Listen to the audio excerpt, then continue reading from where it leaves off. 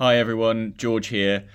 Just before we start the podcast, I just wanted to note that this episode was recorded in mid-December before the latest announcements of further COVID-related restrictions, so do just bear that in mind as the episode proceeds. Anyway, hope you enjoy it. On with the podcast.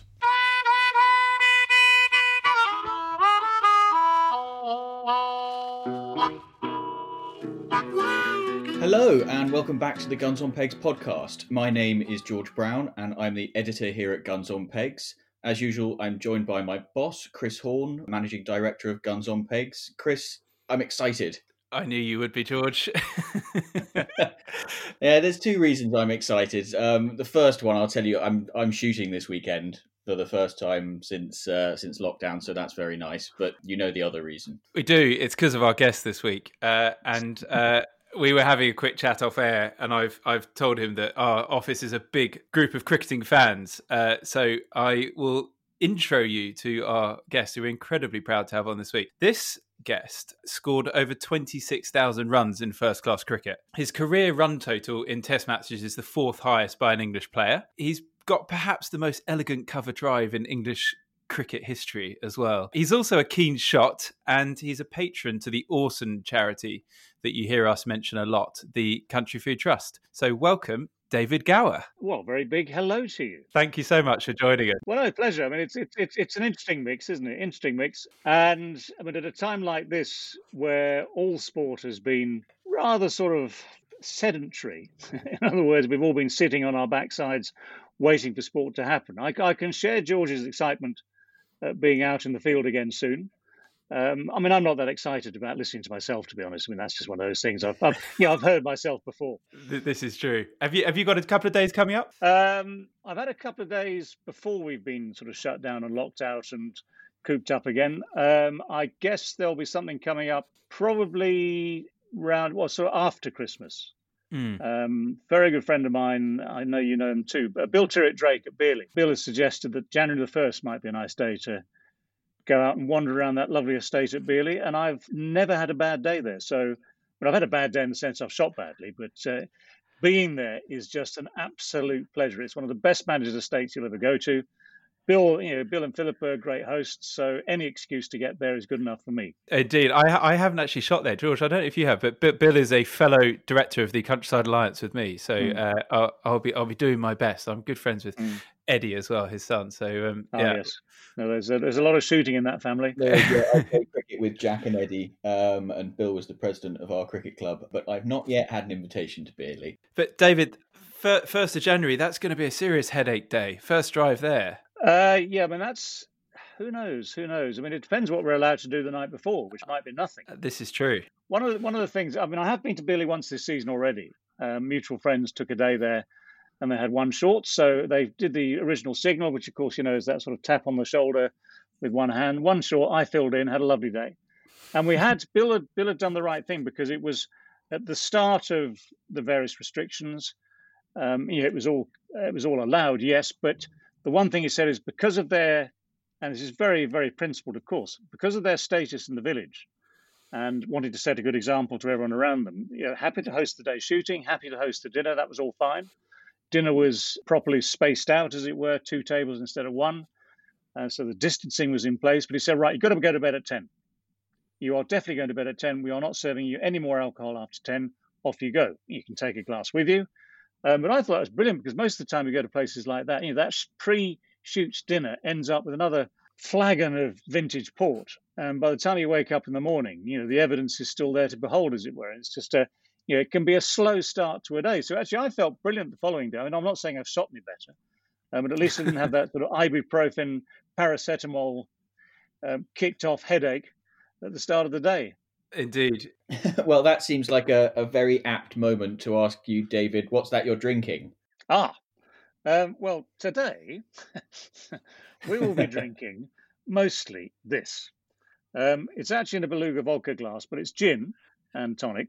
There is a story, which is why I picked it. It is this Gordon Castle gin, which is a friendly association. It's no more than that. It's a friendly association, but they very specially, and you won't be able to read it necessarily, but down the side of the bottle, when I sort of emailed them and said, look, I'm a bit short and a bit thirsty, They sent me a couple of bottles. This has all my Test match hundreds engraved on the side of the bottle. Oh, wow. So this is one that will not be going to the bottle bank when it's empty. No. Yeah. And on the other side, it's got the ODI hundreds as well, which is a slightly shorter list. But all those, whatever it is, 1700s or so, are there. So if I get distracted, I'll be reading this list, all right? That's fantastic. They produced that especially for you, yeah. Yeah, no, I thought it's a lovely gesture because I met the Laird at the Countryside Alliance wine dinner a couple of autumns ago now, and we had a very good night. I mean, it's a very good night anyway. It raises huge sums of money. It does for Countryside Alliance. But we discussed the fact that he was making this gin. I said, well, yeah, I'm happy to give that a try, and let's try and promote it because you've probably noticed there are all sorts of people. Gin being sort of in the current craze, or whether it's still going, I guess is a moot point. But people like Michael Vaughan have a gin. Ian Botham has a gin. There are various others promoting craft gins and all the rest of it. So I said, yeah, I'm happy to join the fray. And it's a very elegant bottle. And I suggested we should have a gin off. So we get sort of Botham, Vaughan, and whoever. Try and sort of get into the long room at Lord's, something like that, with the various gins, and have a night of it, and see if we can decide which is indeed the finest cricketer's gin. Apart from the gin that's called cricketer's gin, which is something completely different. There's one out there somewhere. Yeah. What a fantastic idea. It would be one of those occasions where the next morning you have to ask each other what the actual result was.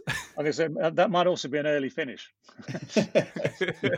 Because I mean, especially with Ian around, because Beefy, it's one of those lessons you learn very early in a professional career if he is a contemporary. He has had a very absorbent system donated to him by the gods above, the wine gods and the alcohol gods. And he is, I say to people quite often, there are various days I have completely lost out of the last 60 odd years. And these are days that followed a ridiculously big night with Beefy. And he seems to just shrug it off. Over the years, bless him, he's had this magnificent constitution that has allowed him to eat, drink, and be merry, and play cricket and shoot and do also and football, professional football, and drink vast quantities, and apparently shrug it off. I've seen him after the sort of nights that would floor, many a hardened drinker, and yet he seems to be completely impervious to the extent that he was in his Somerset days, especially. He was basically sent out the night before a game to take out opposition superstars in Taunton and drink them under a table and render them pretty useless the following day, which he did successfully with me and a colleague of mine at Leicestershire all those years ago before a Sunday league game. So he still had until 2:00 in the afternoon to recover. I was still green at 2:00 as I opened the innings against Botham and Garner, which is not a good way to play. Beefy, when we got to Taunton that day, was sitting in the bath with a massive great cigar on, reading the news of the world, looking as though he hadn't touched a drop for weeks. So that is, I've learned that lesson way, way, way back. The good old days, hey? Well, I was going to say, I think it's, people talk about comparing eras and how you can't really do it. And one reason you can't really do it is because a lot of the time, the previous eras were either half cut or hungover. So they instantly get extra brownie points. I don't want to admit to that necessarily. We were allowed to be sociable. And there were times, I would confess, I guess, under duress, that we might have pushed it beyond the norm. Nowadays it is incredibly professional. Of course, one of the big differences, I guess, is that, talking about Ian, he, in a sense, was the catalyst for the nation's press to look upon cricket as something where there was gossip to be had, because up until Ian, the cricket writers were friendly, sociable. You could drink with them, not all night necessarily, but you could drink and enjoy their company, and nothing would ever be mentioned. And then once the Mail on Sunday had got their dossier prepared on Ian and were about to release it to the world, of course, the whole thing changed. And the game became more scrutinised off the field as much as on the field. And of course, we got through it. There were some interesting stories written. Some of them might have been true. Nowadays, of course, there's a story around the corner every second because everyone's got a mobile phone, everyone's got social media. And the modern player is under yet more scrutiny. So, I mean, they almost have no choice. I mean, they have to if they're going to be naughty, they have to do it under very, very strictly controlled circumstances, hidden away from prying eyes. But it's a very different world now. Yeah, very true. Chris? George, well, you go first. George, what are you drinking? Well, I've also got a gin and tonic. Second week in a row that I've got the same drink as our guest. Mine's not quite as exciting. I haven't got any test match hundreds, I'm afraid. In fact, I haven't got any hundreds of any description. So you're just a slow leg breaker, aren't you? Yes, slow being the operative word. But so it's my favourite Silver Fox, which is another one of these craft gins I've mentioned before, and it's going down very nicely indeed. In the studio, in my studio, yeah. Just to help everyone who is listening and not able to see, but George's studio is his bedroom, and he's actually sitting in bed right now. Yeah, that's a good excuse. So I'm eking my way up as we go through these episodes. David, I started at rock bottom on some horrendous beer and moved up last week onto a really poor cider. I've moved up one more notch this week onto a cider, which is actually quite nice. It's called Old Moot Cider, and this is a kiwi and lime version of the cider, which is quite interesting. But the reason I've chosen this is because when we came up with Plan the Best Days of Your Life, which is the slogan for the strapline for Guns on Pegs. We think it's just an awesome strapline because it really epitomizes like the days we have out fun in the field, shooting with our mates. We came up with Plan the Best Days of Your Life. We did it with an ad agency called St. Luke's. And I was sitting in their boardroom with St. Luke's and these guys just brainstorming all these ideas. And around us were all of the new designs for Old Moot Cider, which had just been crafted and concepted in that room the week before Plan the Best Days of Your Life. So I thought it was tribute to them to drink their drink after our strapline came out. Chris, does this imply that while you were there, you craftily snuck about 3 cases of stuff into the back of your car for promotional purposes? Is that it? That would be a better story. I can't admit to that being true, but that would be perfect. I'd happily drink Old Moot cider for the rest of my life if I was given it free on trap. You'll notice, David, that he didn't actually say it's not true. He said he can't admit to it being true. George, you must be legally trained to pick up on things like that. Or you're just used to Chris's evasive tactics. Well, I'm a journalist, so I guess lawyers and journalists are of a similar ilk in that respect. But my sister's trained as a lawyer, and she thinks I'm an argumentative sod, so probably got the same gene. So I think it's time we moved on. And David, we're going to start putting you to work with our this is a new feature for series 2 of the podcast. It's called Whose Bird Is It Anyway? And it's where we've asked our listeners to send in their sort of shooting dilemmas, conundrums. And between us, we're going to work out what the right course of action is or was and help this person out. As always, we're keeping everybody anonymous. So this week, our correspondent is Charlie, in inverted commas, and his email reads thus. Before lockdown, I was invited to shoot with my fiance's family on their estate for the first time. As luck would have it, I was drawn next to my future father-in-law. Of course, I was on my best behaviour, minding my P's and Q's, being especially selective about which birds I shot and erring on the side of caution when birds flew between him and me, thinking that this would score me some brownie points. Unfortunately, my future father-in-law seemed to have different ideas. All day he was shooting, I would even say poaching, birds that were more or less straight over me and even between me and the next gun. Now, I'm not averse to a little light-hearted poaching among friends, but he seemed totally oblivious to what he was doing. Naturally, I refrained from saying anything, but right at the end of the final drive, I decided that enough was enough and I needed to assert some dominance. A lone cock pheasant broke from cover and made a beeline straight for the gentleman. Visible to the entire line, all the hangers-on, including my fiancée and her mother, every eye was on this pheasant. I waited for the perfect moment, just as my future father-in-law was about to mount his gun, and shot the pheasant, the bird folding and dropping a few yards in front of him. If looks could kill, the one he gave me would have had a similar effect to a 36-gram 4. Is the wedding off? Was I within my rights to have shot that pheasant, or should I have reined myself in? Oh, it's brilliant. I love it. I would say, well shot, sir. I mean, most of the people I shoot with are, they're good people, and which is one of the great things that I love about the whole sort of the day out. And I don't rate myself necessarily as the world's finest gun by any stretch of the imagination. So I mean, if I'd tried that, I'd have probably missed and got away with it.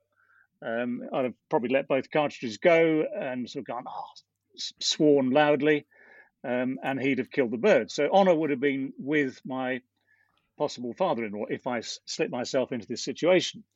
But I suspect that the other half a dozen guns in that same line will have seen him do this for the last 40 years.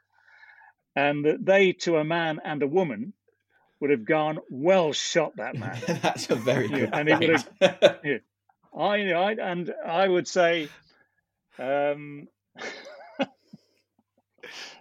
anyway, and as long as no one calls the wedding off for any reason, there's probably another sort of 20 years of this to come, which will allow this war to escalate beautifully. It's a very good point, and I hadn't thought about that. But maybe that's why he felt he needed to assert this dominance, is because it could go on for the next 20, 30 years. That's a very good point. That's so true. We don't know how old the father-in-law is, but no, I say most of the people I shoot with, you tend to walk towards the first drive and your first peg, and they just say things like, "Well, just go for it, whatever you see," and actually you end up so often getting competitive with those ones that are certainly between you. You're definitely going for those. The ones that they've ignored over their heads, they're fair game. That's always fair game. So if he needs an excuse, if the anonymous Charlie, or the man we are now calling Charlie, needs an excuse, it was, "I'm so sorry, sir. I thought you weren't looking. I could. I thought you had your head down, sir. I thought you were just loading. I thought you were whatever it might be." So, but David, you've got daughters, don't you? 2 daughters, yeah. Yeah. So there is a chance you could find yourself in this position at some point.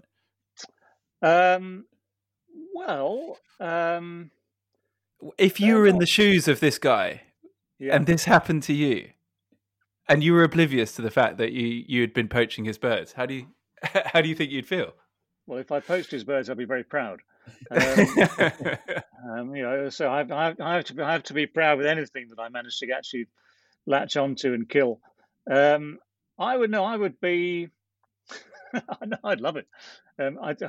It's an unlikely scenario given sort of the family makeup, but if that would have happened to me, if I was that senior character, I would like to seriously. I'd like to think 2 things. One is that I wouldn't be quite so Lord of the Manor-ish about all those birds that were going over other people's pegs. And secondly, if someone did that back to me, I'd think, yeah, sure, well done. Yeah, I'm in agreement.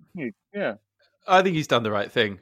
If we were having dinner that night afterwards, if they were still staying for dinner, I suppose if it was a sort of potential son-in-law situation, and there was still a bit of sort of roast beef on the table and a couple of bottles of decent claret or something, I might just tease him saying, "Well, I'm sorry, but you can't. No, I'm going to drink the nice stuff. You can have this bottle of,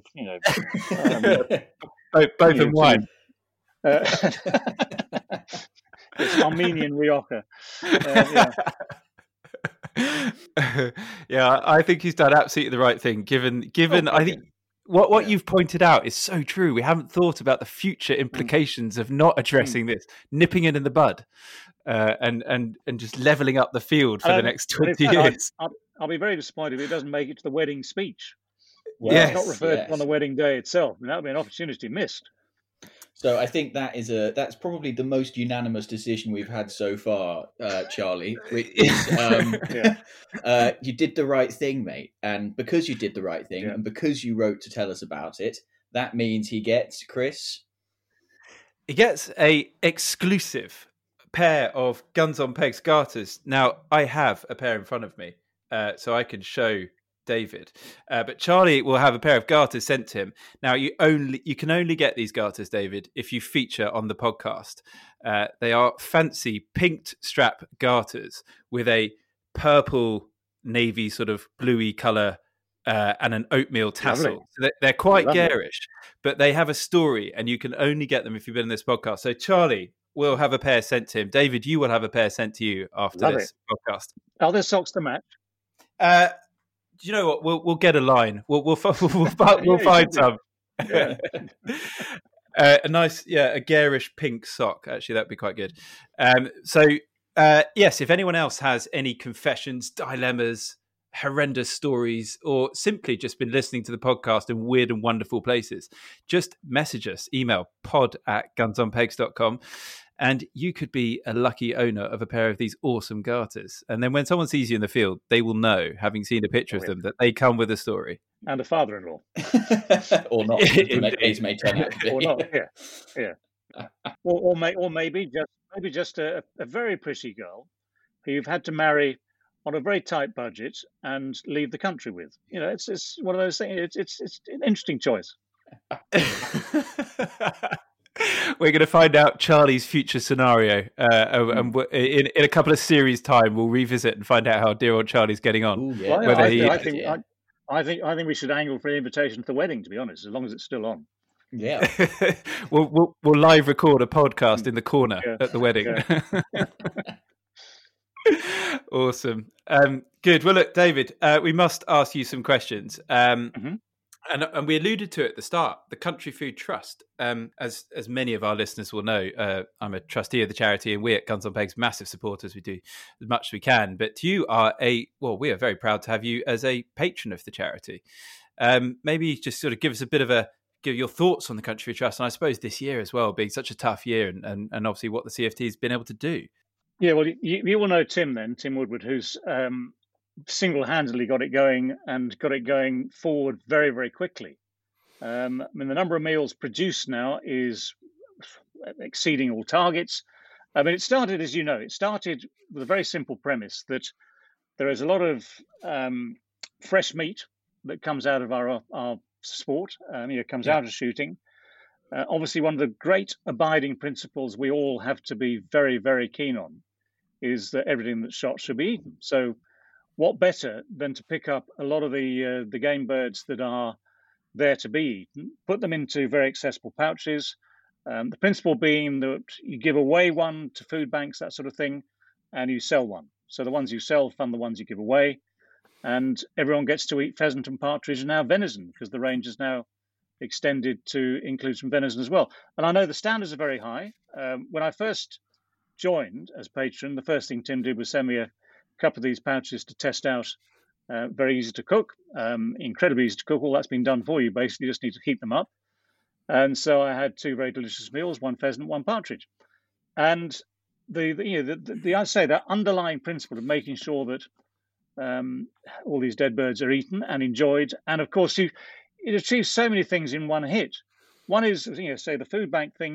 Giving the food away in the first place is a very, very good thing to have as a selling point. Spreading the word about game birds as well, because let's face it, so many people would never necessarily think about shopping for or looking for pheasant or partridge to eat for a normal sort of Saturday night dinner, whereas we all know it can be delicious. So I think it's spreading a very good word. I take my hat off to Tim the way he's done it all and the sort of passion he's put into it all, so that people like me as patrons, I'm very happy to put messages onto Twitter and to record some videos now and again for him, charting the progress that he's making. And that's the easy part. We've done the odd function. Those are the days, weren't they? When we had function. Yes, other people. I'm sorry. For our younger listeners, there was a time when people used to get together. We weren't just all drinking gin and tonic in bed. Yeah. People would raise money. Unbelievably, people would raise money.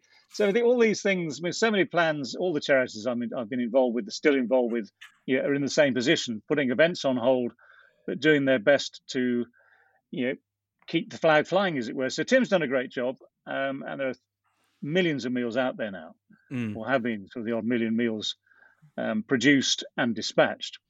And so, I find it very satisfying. I know my long-standing friend, Surrey and the Baron of Beef, Baron Botham. Beefy got a little bit ambushed at the start of all this on radio because he pitched up one day at the Beeb thinking he could spread the good news about all this food being made available. Great food, packaged up, coming out of the shooting industry, made available to those who basically were struggling to buy food. And of course, it sort of got segued into a greater and slightly different discussion about the merits of shooting in the first place. So my long-standing friend and colleague wasn't entirely prepared for that. But underneath it all, because that's a very different discussion. But underneath it all, the project is a really good one. And actually, that interview, as car crash as it was to listen to, especially if you shoot and you sort of struggle to understand the angle they were coming from. The BBC gave an apology to the Country Food Trust and gave Tim Woodward a slot on the One Show on the Friday evening following, which turned out to be an awesome bit of PR for us. So every cloud, as they say. Yeah, I think we're all aware, obviously, that there are people who are completely anti-shooting as a sport. And it's always an interesting argument or discussion when you are confronted with it. And I think we have to. I've always taken the view, well, okay, yes, I shoot, not necessarily very well. Therefore, I can sort of claim I can stand behind the claim that I don't kill a lot. But that's not really the point when you're having that sort of discussion.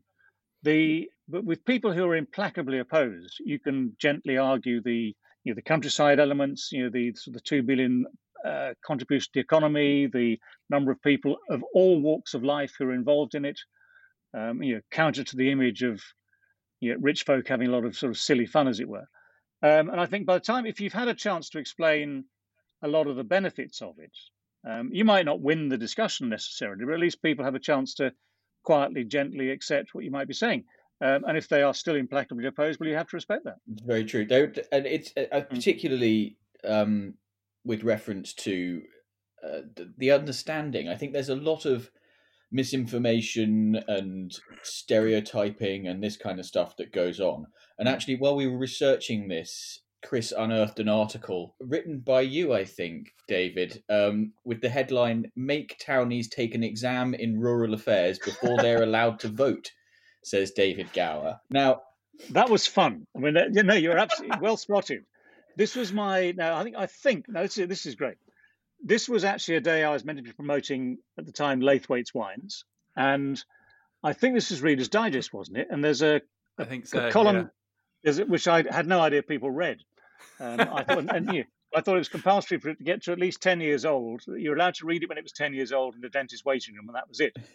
But it's obviously much more popular than that. And I wrote this manifesto, which that was actually a bit of a serious point in a sort of offhand way, because actually, as you say, it follows on very nicely from the conversation we were just having, where so often when it comes to country issues in general, unless you are happy enough and lucky enough to live in a Hampshire village like we are, and to know people who are involved, farmers, those that live and work and know the countryside. Well, if you're stuck in Tower Hamlets and have no contact, well, what are you going to understand about country issues? And I'm not saying that pejoratively. I'm just saying that we all have our own experiences, we all have our own understandings, and if you have no knowledge of a subject, then maybe it's helpful to learn about it before you do things like vote about it. So any sort of country issue, if it does come to the forefront, well, if, for instance, it's part of a general election campaign, it helps to know something about it, I think, before you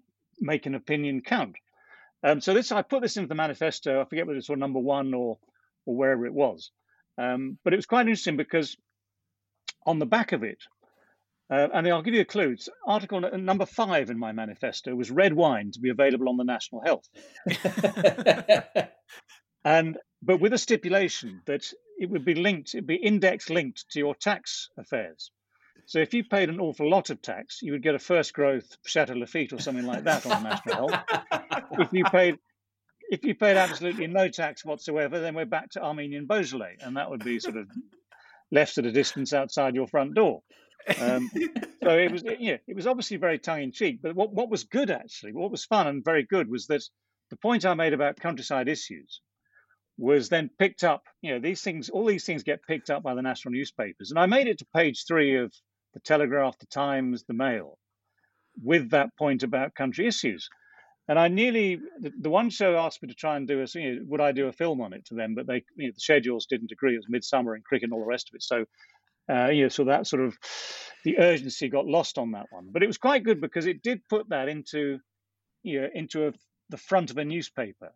And although I was also quite amused. There was a man from the Countryside Alliance who very po-faced said, well, whereas we largely agree with David on this issue, we might not have put it quite like that. I must drop something in. I'm a bit late on it, considering how the chat's moved on. But you talked about events, and we said, how ridiculous, how much of a thing of the past they were. The Country Food Trust, and tying this all in with the conversation, we are doing a virtual dinner party in February. So you can, depending on what the rules are. Now, let's assume that there's a rule of 6.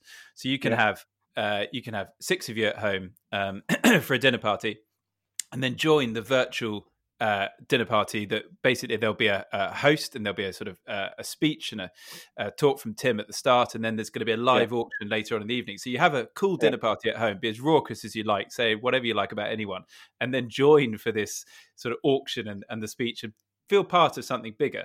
And we're encouraging people. Well, it will be a £50 a head charge, so it's not a lot of money to the cause. But the idea being that thousands of people across the country can take part. And I haven't seen many of these yet. I know that they're starting to spring up, but I'm quite encouraged by it. I think it'd be quite cool. I think there's a lot of people that could take part.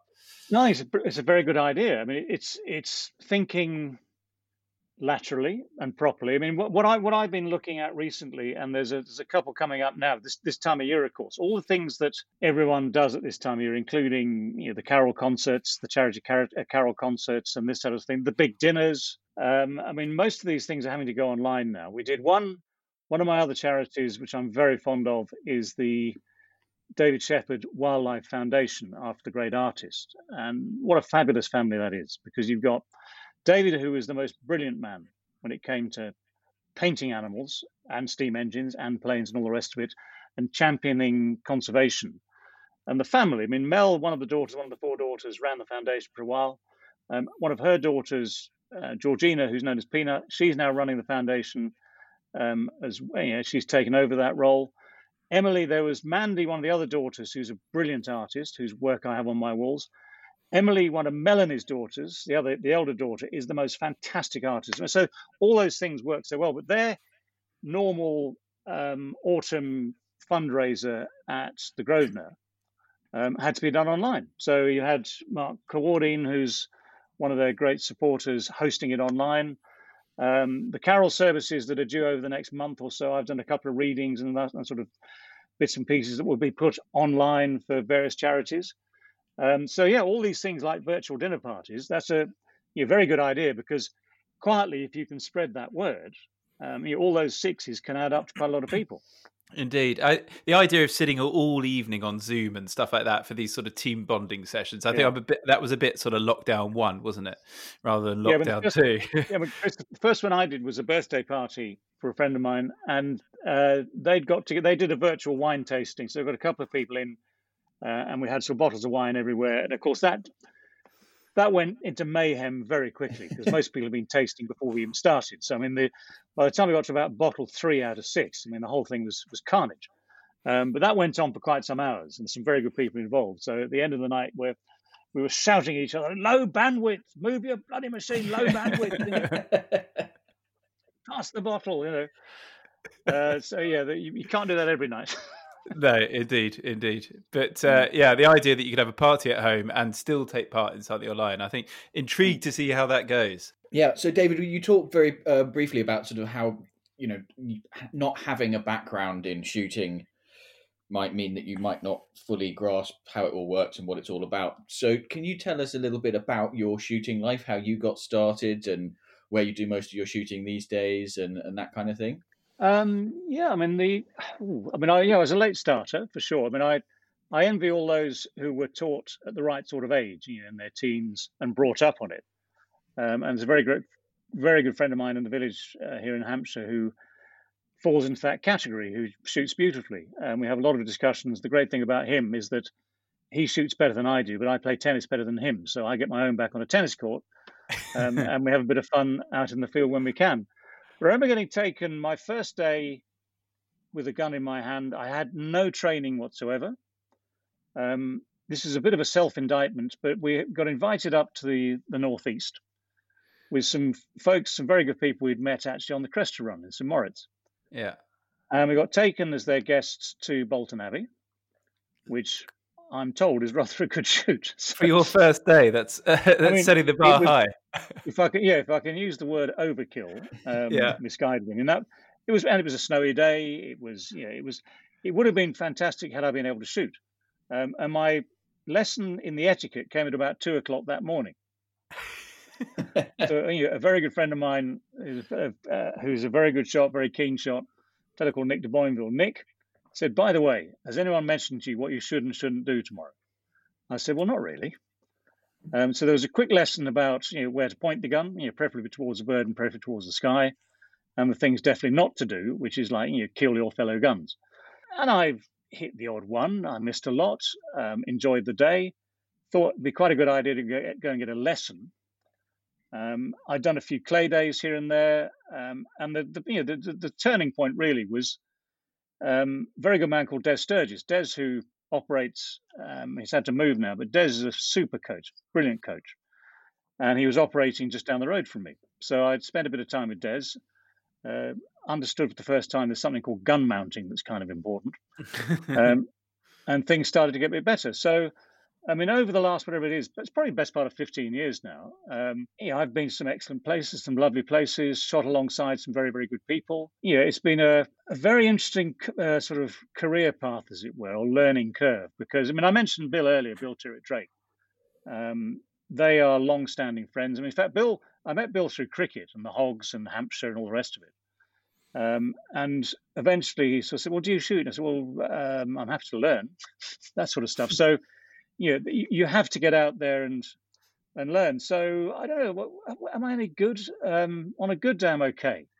You must be all right. I'm all right. I'm sure you've been asked many times about hand-eye coordination, but yeah, but okay, right. Here's my excuse, on the record, which is that my tiny brain has been trained for so long to connect directly with a moving object. So a cricket ball or a tennis ball, I'm trained to connect on the spot. Right there. And I have to confess, it took me a little while to get the hang of lead and, as it were, aiming to miss, but to hit. So that is my excuse. And on a bad day, I find actually what I really hate about myself. This is quite a long list of things if you get deep into it. But what I really hate about myself in this context is when you regress to doing the things you shouldn't be doing because you've kind of lost the plot on the second drive. And it's been too good for you, and you're now, you're doing everything wrong. And in fact, bless him, going back to Bill again, I've had the odd drive at pylons at Beerley, where they tend to swirl and curve, and you're trying not to shoot pylons down and reduce the electricity supply of Eastern Hampshire to zero. And I've sort of rather let rip with the expletives as the frustration grows. So I'm trying to control myself, learn the etiquette, how to behave and accept you will miss a few. And I'm very proud when it goes well. So it's good enough to get a lot of enjoyment out of it, good enough to be worthy and to shoot in good company. Going back to that man Botham again. Beefy has done a lot of shooting over the years and is in that position where he happily gets invited to lots of grouse moors. I've done, I think, a total of three days with grouse. Therefore, that's a steep learning curve, as you will know. So I've been sort of trying to pay attention, trying to sort of learn as we go. But Beefy, bless him, remember shooting with him up in Northumberland. 2 days up there, brilliant stuff. So Allen Heads, which is beautifully run. It's a superb moor. Everything is done properly. The accommodation is brilliant. Jez, the host, is brilliant. But I had this very competitive, long-standing friend, a fellow called Ian Botham, alongside me saying, "Well, how many did you get then?" And I go, "Well, I got the first two, but I missed the next lot." And he's, "Well, I got 20 brace there." Ian, this is my second day on grouse in my life. You do 20 days a year because you know all the right people. Give me a break. And actually, Liam, his son, came the second day. and was next door to me again there, and was actually a bit more helpful. So I got a bit of advice. Yeah, I had one of those great loaders who was in my ears all the way through those 2 days. And yeah, it got better. But I mean, it got better to the extent that at the end of it, I was thinking, well, actually, I'm starting to get the hang of that a little bit. But there's some very high standards set out there. So I mean, that was all part of the learning curve, part of the banter. I mean, sort of doing anything with both of them involves banter, that is for sure. And he's, as I say, he's very good at what he does there. He's a very, very keen shot, very keen on all these things. But across sort of the south of England, where I do most of my shooting, bits of it in Sussex, the Firle for one, which is lovely. Bearley I've mentioned with Bill, various other places. One of the great things, you're always meeting good people. Yeah. And if you go back to the same place again, and they become not just sort of one-off, nice to see you, and you move on. If you go back to the same place again, like the Firle, then you're meeting the same people every year, and it becomes a much better event all round. Absolutely. Yeah. So I learned the other day that we are shooting together in January at a mutual friend of ours in Gloucestershire. Which so we'll be able to put all this back to test then, and hopefully we'll be allowed to have a late night before. We'll see what the rules are up to then. David, I just wanted to pick on something, going back a couple of minutes about the similarities and differences between shooting and batting, and obviously footwork and hand-eye coordination are in there, but I hadn't considered that actually the mantra in shooting is to take it early, and it's absolutely completely the opposite with batting, where you're encouraged to play the ball late under the eyes and that kind of thing. So I'd never considered that actually being a good batsman might be a hindrance to being a good shot. Well, no, I think looking at the ones who get it right, I mean, both of them, as I said, is a very keen shot. People like Alan Lamb are good. Alistair Cook. Sir Alistair loves his shooting. He's a good shot. I've not shot with him, but I've shot with people who shot with him, and they were admirational of his qualities. So theoretically, it is just a question of something in here, something in this tiny brain of mine just needs to be adjusted. There is that salient difference I mentioned, and I suppose taking it early, of course, very, very good advice. If you took a cricket ball early, it wouldn't have left the bowler's hands, and that would be sort of slightly tricky.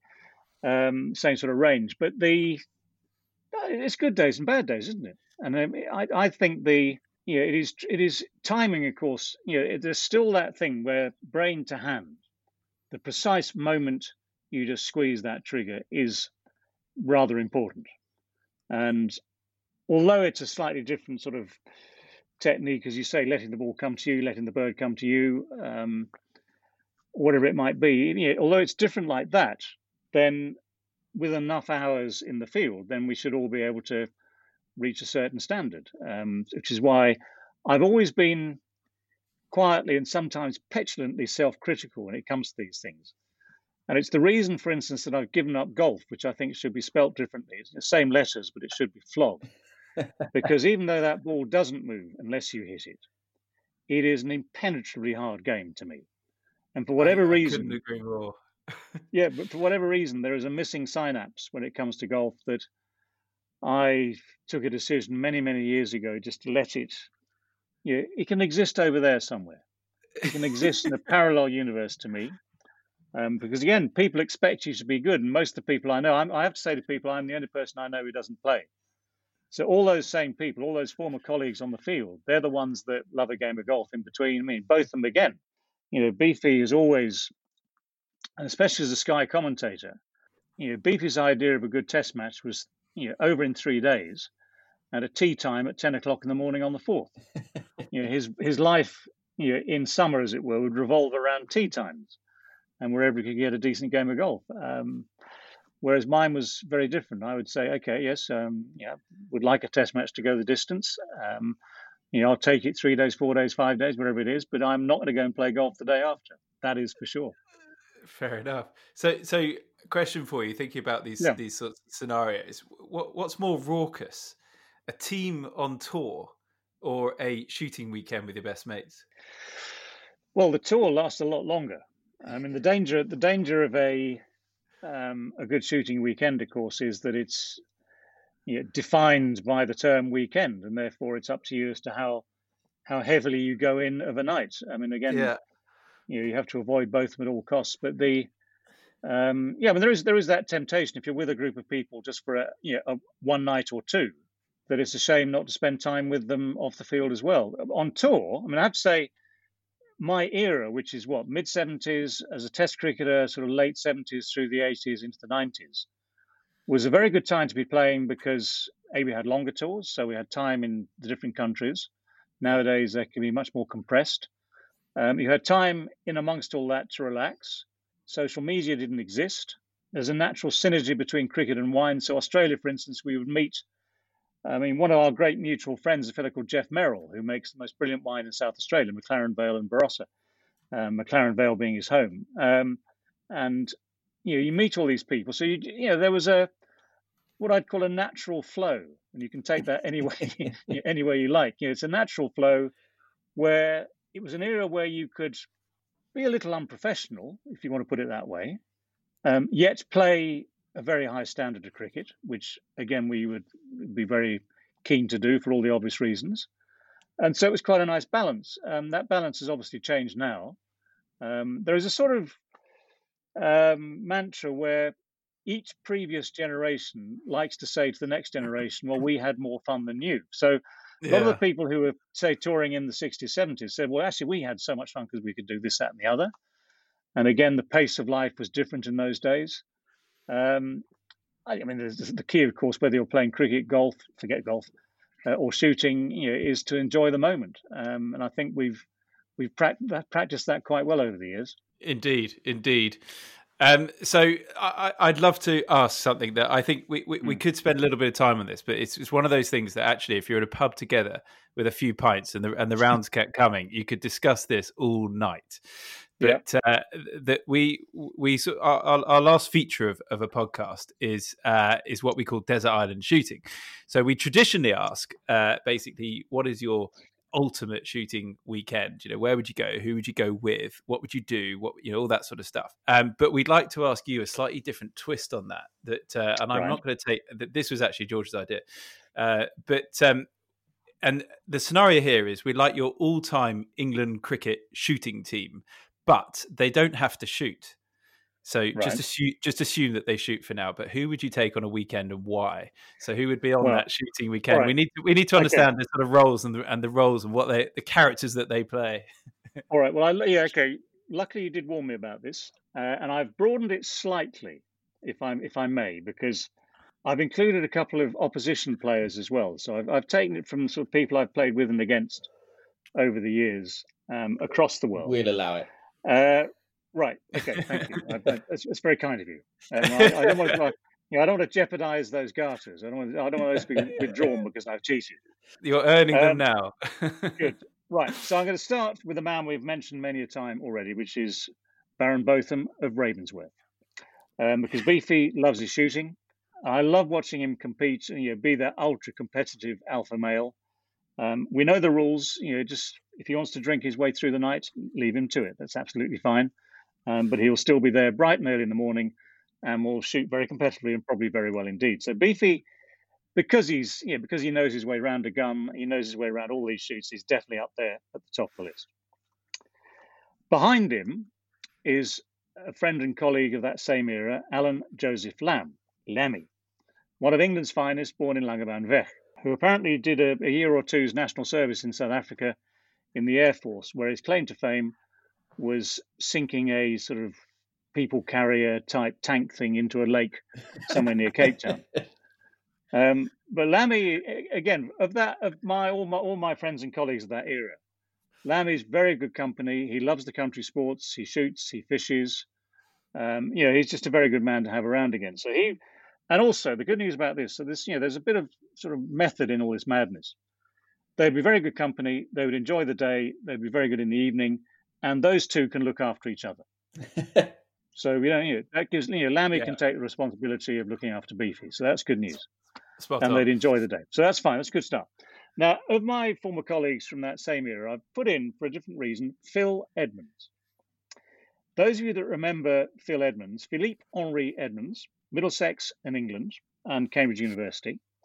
Now I've added him straight away because we need some heft, some philosophical heft and clout. We need someone with a brain. And without being rude about the two people I started with,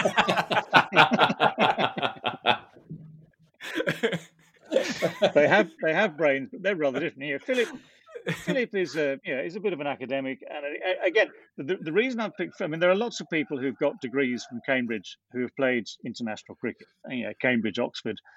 But Philip I've included because he's such a good man to have around because he loves an argument. So if you've got a discussion going over dinner, Philip will have strong opinions and he'll make them robustly, which, once you've got Beefy and Lammy going straight away, I mean, that's, Philip will just start to wind things up rather nicely. I've no idea whether Philip shoots, but he spent a lot of time in Africa. That heritage of his from Zambia is where he was born, I think. And he's done a lot of business in Africa since. So there's a fair chance he might have picked up a gun at some stage, but I've no idea if Philip shoots. An outspoken chap like that, someone who's got a strong opinion at a sort of pre-shoot meal is a really crucial ingredient, isn't it? Just to get the thing going. I mean, no, even if he didn't come out the following day, I mean, it would make for a very lively evening straight away. So yeah, so we started to wind this up a bit. This is not just a gentle, a couple of glasses and we'll be in bed in 9. Yeah. I've included, and this is in no particular order necessarily, but that's a good start. Chris Cowdrey.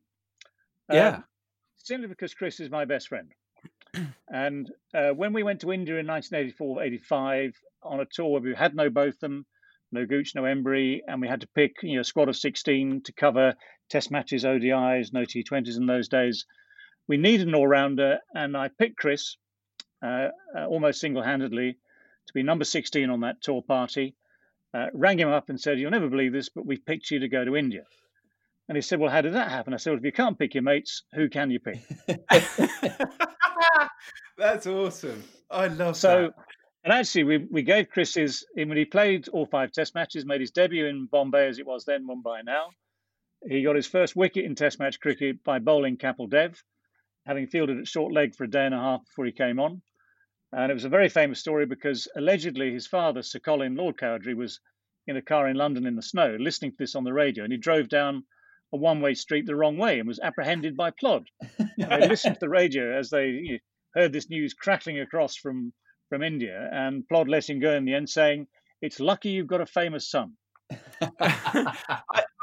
I didn't know that Chris was your best mate. That's so funny because he's friends with my dad as well. I live near Tunbridge Wells, and obviously Chris doesn't live too far from here. And so when you kindly came to the World Gunmakers evening to make a speech that night, you must have been quite surprised when you saw him there as well. I don't. There you go. Yeah. Just a small world. I had no idea. It is. And also, the other reason I can pick Chris on a shooting weekend is this: he's got 2 springers. I don't think they're particularly trained as a gun dog or as gun dogs, but they certainly they will certainly chase pheasants. I've stayed with Chris many a time where they live on sort of the Kent-Sussex borders. And when we take the dogs for a walk in the morning, springers being springers, they need a good long walk. If there are any pheasants close by, they're after them. So they're not exactly trained, but they might come in handy now and again. So Chris makes it on those grounds alone. Then it gets a bit more incendiary again because I've put in, this is really mischievous, I've put in Imran Khan. Ooh. Yes, because you need the odd prime minister in, Boris isn't available. So we need a prime minister, and of course, with Botham and Lamb, who took Imran to court in the 90s to discuss things that Imran had written, which were allegedly rather pejorative. And Beefy, I'd never understood how, but Imran somehow won that case, although most of the court proceedings seem to be going against him. Anyway, I thought that would be an interesting combination. Yes, very interesting. To have Botham, Lamb, Edmonds, Imran, crikey. And in fact, Imi, I'm hoping by now they've all forgiven him for that, and vice versa. But he will have done some shooting in his time. In Pakistan, in the UK, I'm sure he'll have done a bit of shooting in his time. It would be maybe slightly differently organised in Pakistan, but he'll have done it. So I thought I'd stick Imran in there anyway, just for fun. And it gives me a few more. And again, going back to, as it were, the good old days, I've put in 2 Aussies. Ooh, for a bit of sledging. A bit of sledging. Dennis Lilly and Jeff Thompson. Now, the reason for that... Nice. Okay, the reason for that, first of all, Dennis, I mean, they're both good company. They were both, of course, legends on the field through the 70s, early 80s. Dennis has become a wine buff, so he'd be quite handy over dinner to discuss the red wines. He collects West Australian reds, some brilliant reds made down in the Margaret River, and also things like Grange Hermitage, Penfolds, which one of Australia's iconic wines. I mean, he loves his red wine. So he and Lammy would discuss that with Beefy, and of course all the old times on the field. We'd have to give him an aluminium gun to go with his aluminium bat. Of course, that would be interesting. And I have no idea with him. Yeah, but he's just very good company. Tomo, I have to say, Tomo is such fun to be with. Again, this is just for fun at the dinner. This is the antidote to anyone being too serious, because I've done dinners with Tomo and lunches where he's spoken and told tales, and he could go on for weeks. That era of Australian cricket produced some real characters, and Tomo, for an absolute larrikin, tells these stories brilliantly. So he was just such good company. I mean, he's a fisherman. In Queensland, he's owned big fishing boats. He'll take people out for a spot of deep sea fishing. Again, I don't know if he shoots, but I don't see why not. I just had to explain to him, yes, when they're up in the air, please, that'll be fine. Otherwise, leave them alone. But they would be very, very good company. So, I mean, this is already quite a raucous dinner party. It's sounding like it's quite. It sounds. Yeah. And if we needed 8, the other one I've gone for actually is Mike Atherton. Because again, getting back to the cerebral side, another Cambridge man, obviously. But I'm just so fond of Mike because I think he is in what I still call my game in cricket. He is the best of them at the moment. He is the most clear-thinking, articulate man I know when it comes to talking about cricket. Can talk about it, write about it. I think he's probably got objections to shooting, I suspect. But again, the antidote to that sort of raucousness over the dinner party. And, if Edmonds needs a moment or two off to talk to someone of equal brain heft, then he's got Mike there as well. But I just thought, it'd be nice to have someone like Mike around as well. What a pre-shoot dinner. One hell of a day out, I've got to say. Well, yeah, I mean... I love how you've got the specific roles in there as well. You've really thought about this. So you've got the important roles, like the sommelier, the guy... You always need a good mate who's going to bring along a decent case of claret, just as a sort of... He knows quietly that that's his role, but it's not said. So you've done that very nicely. And then you've got the guys in there who are going to cause a bit of uproar over dinner, and you never know where it's going to quite end up. So I think you've blended it very nicely. Well, if it goes slightly wrong, we might need an ambulance on standby, but I think we'd be all right. I think actually one of the great similarities and synergies between largely all sports, but say cricket and shooting, is that whatever heated exchanges there might have been once on a field way back, they tend to get forgotten. You just come back together and you remember the good times and you respect one's ability and all the rest of it. So actually, it's quite a talented group, that as well. I mean, you've got 2 of the world's greatest all-rounders ever, 2 of the world's finest fast bowlers ever, some decent batting, and a very fine slow left-arm spinner. So actually, we're actually building out quite a good cricket team as well, let alone an interesting 8. Yeah. I need to put a question out to our listeners at this point, because I'm sure they'll be listening to this thinking there must be people that they should suggest could be replacements. Oh, yeah, that's another good way to get some garters, isn't it? Send us your all-time cricket shooting team. Actually, it doesn't really matter what sport it is, rugby, football, whatever.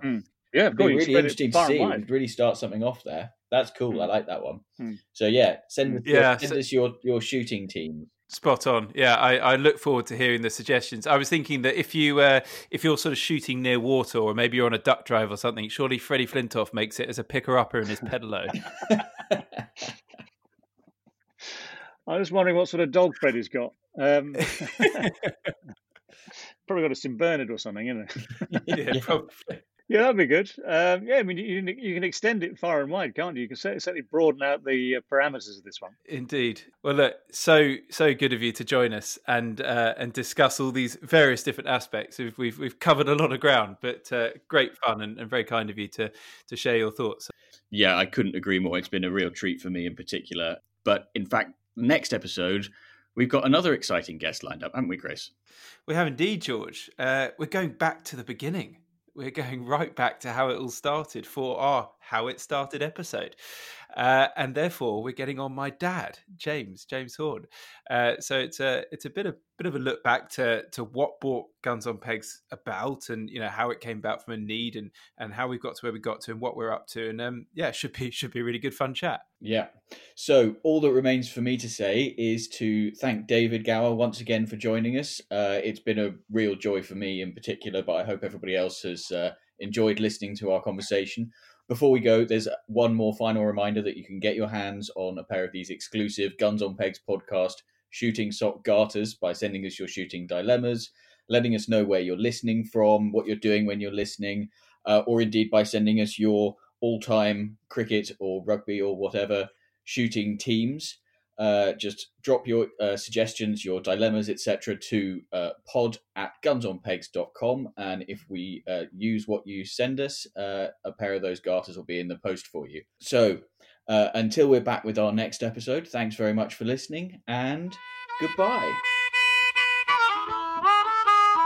Well, that was very enjoyable. Lovely.